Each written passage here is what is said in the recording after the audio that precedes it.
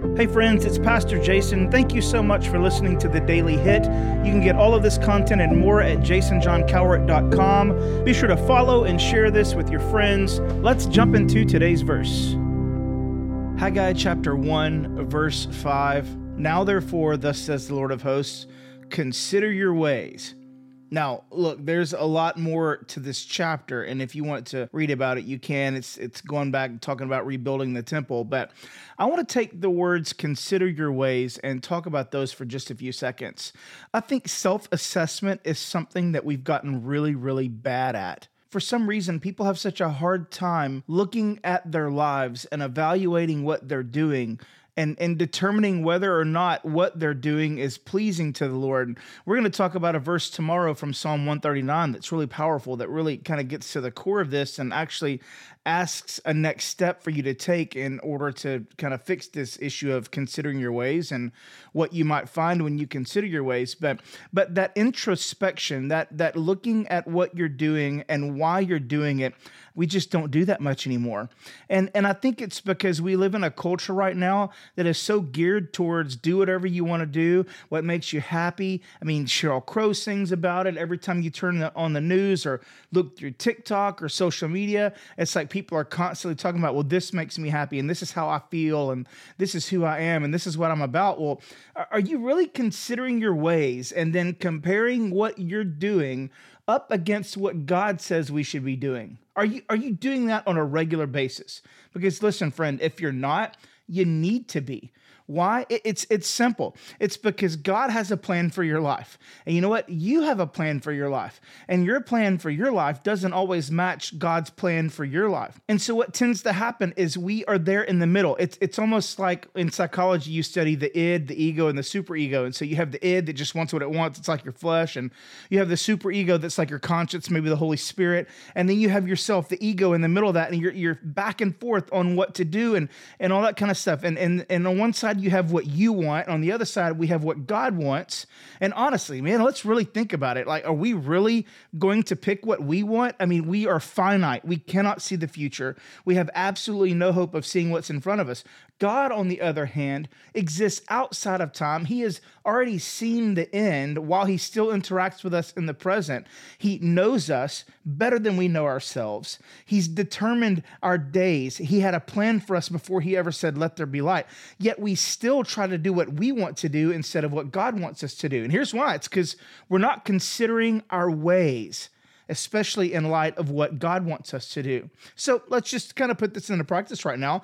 I want you to think about the last 2 weeks of your life. Consider your ways over the course of the last 2 weeks. When you compare your ways to what the Bible expects of us, the Christian life that God wants us to live, how you doing? How's your forgiveness been going? And not just you asking for forgiveness, but you forgiving other people who've hurt you. How's that going? How has your management of your anger gone? How has your anxiety level been? How has your ability been to control that habitual sin that you constantly do? Because what we tend to do is we tend to behavior modify rather than actually get to the core and root of why we're doing the sin in the first place. And honestly, it's because we're not considering our ways. So again, consider the last 2 weeks. How's it going? Are you more like Jesus now than you were 2 weeks ago? Or are you not? I mean, one of the ways that we get closer to Jesus is we are constantly evaluating what we're doing. We're considering our ways. And then, hey, I know you're probably not going to like this, but what we do is we also ask other people who know us, know God, us, love God, and have our best interests in mind to speak into what we're doing and to actually evaluate what we're doing. Why? So that they can help us actually do what God's called us to do. Are you considering your ways?